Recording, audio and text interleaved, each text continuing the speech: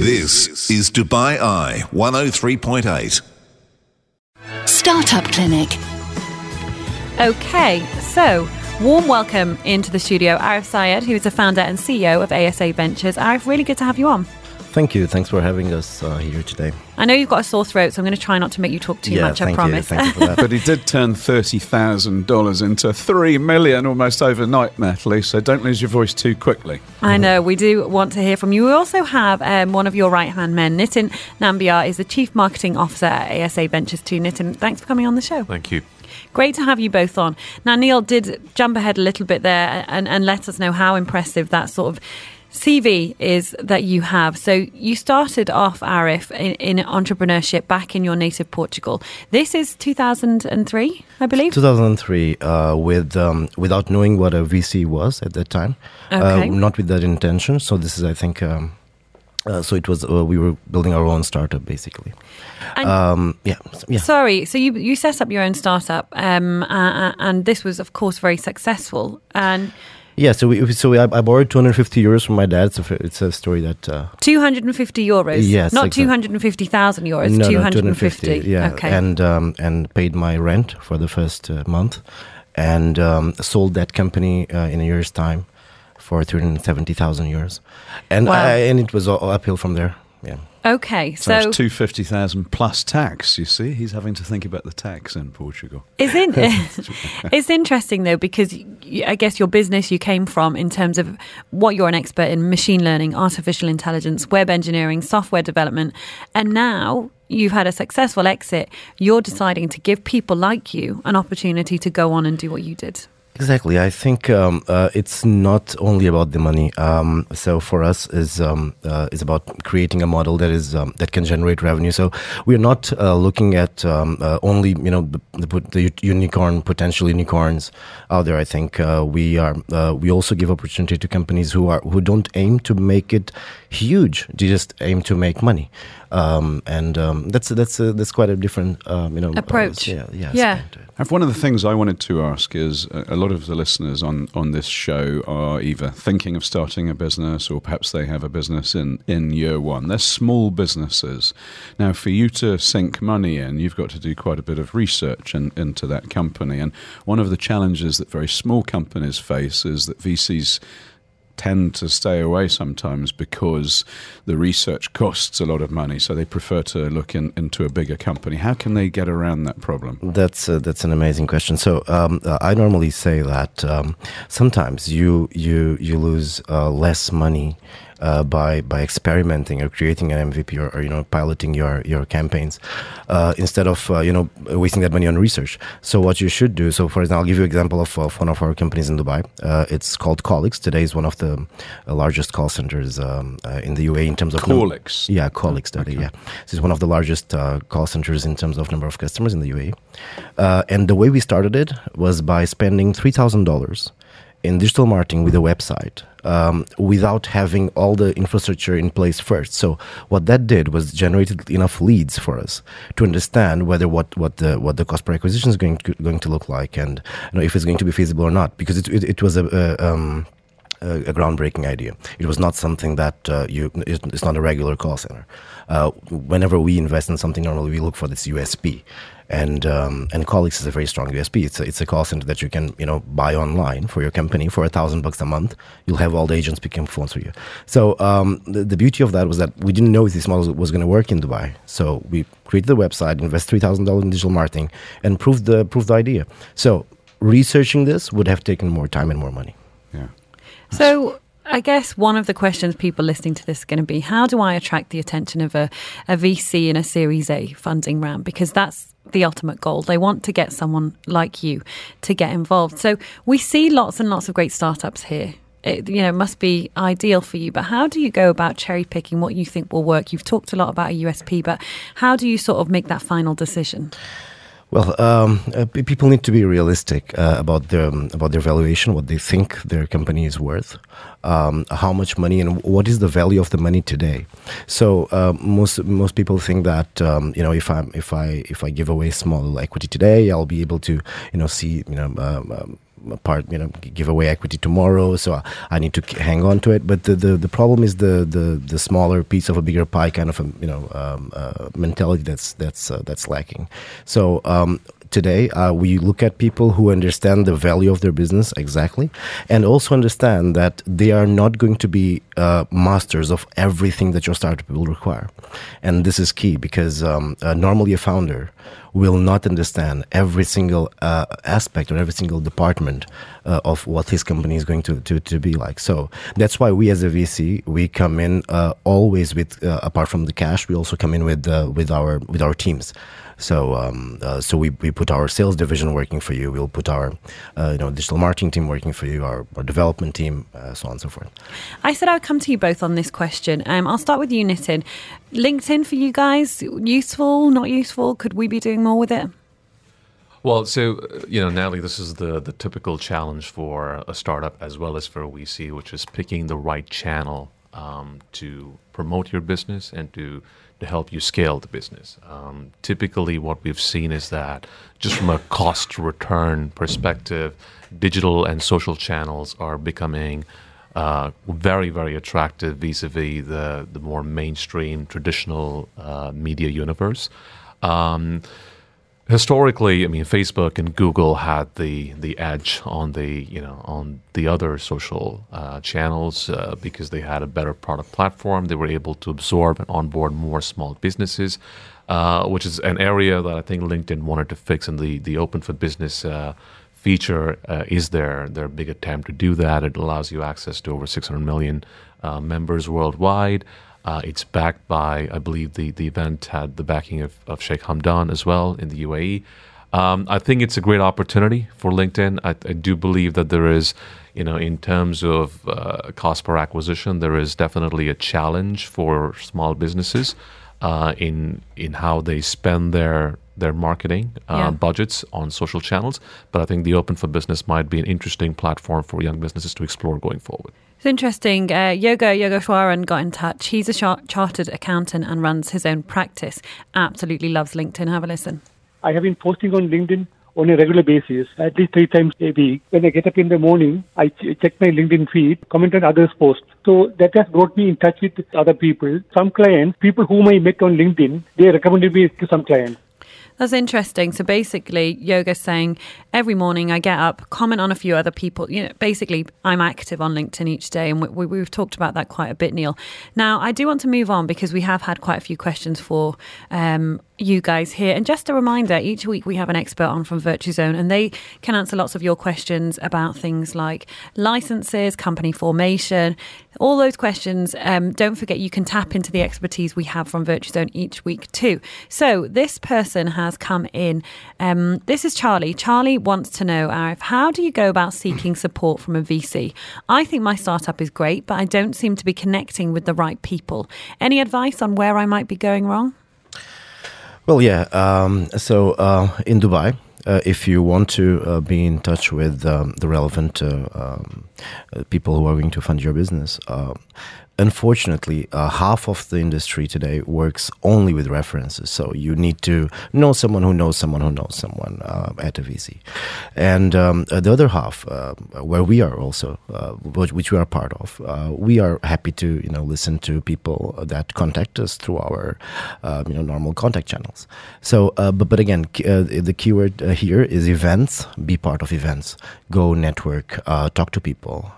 Exchange business cards. Give your prepare your elevator pitch, get people excited, and as soon as you do that, you'll start, getting the attention that you deserve, basically. And no offense to Charlie, but I'm sure everybody thinks their startup idea is a great one.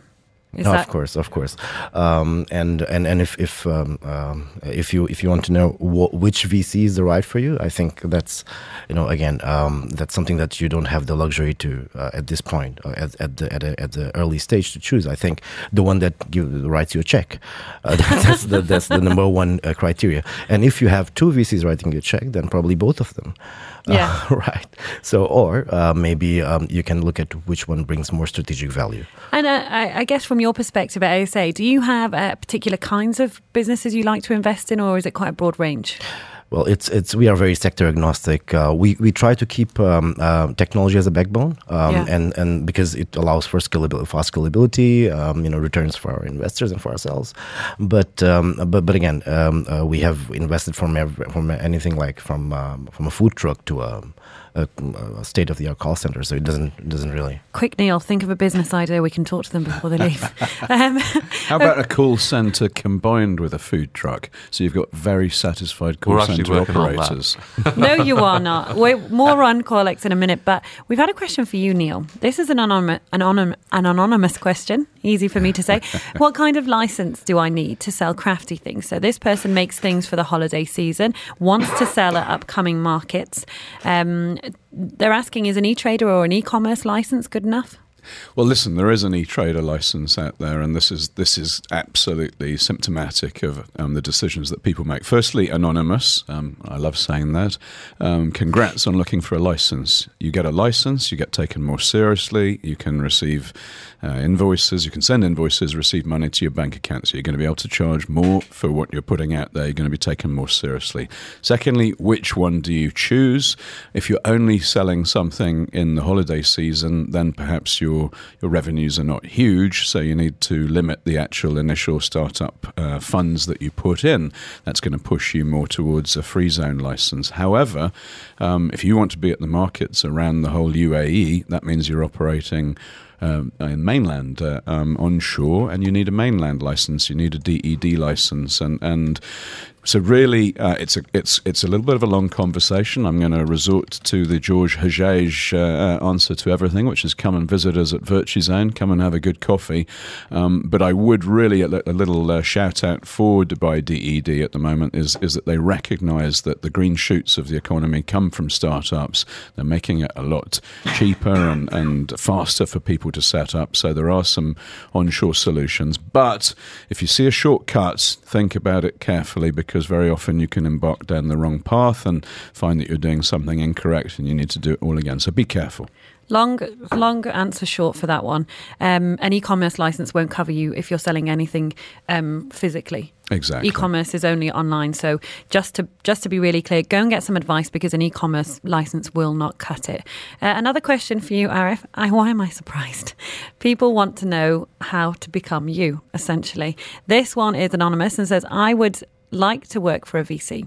Can you tell me the best career pathway? How did you do it? Now, you've explained your process. You had a successful exit. You were able to then decide what you wanted to do with the money. But if someone's listening to this and thinks, I would love to work with a company like yours, how do they do it? Okay, so it depends a lot on what you're good at. I think if you're good at everything, because here we don't have that information, I would suggest that you become good at investor relations. I think that's the key, here. The reason is, see, if you're good with if you are able to pitch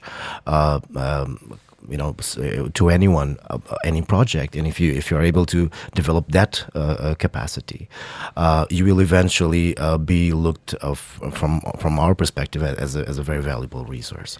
So if if you're good at investor relations, you build something that's proprietary to your to the value that you bring to the company.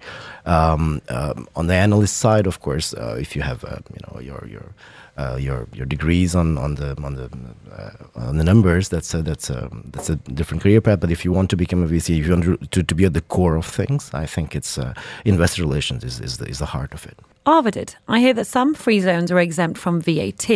Which ones are they? Neil, I'm guessing that's for you.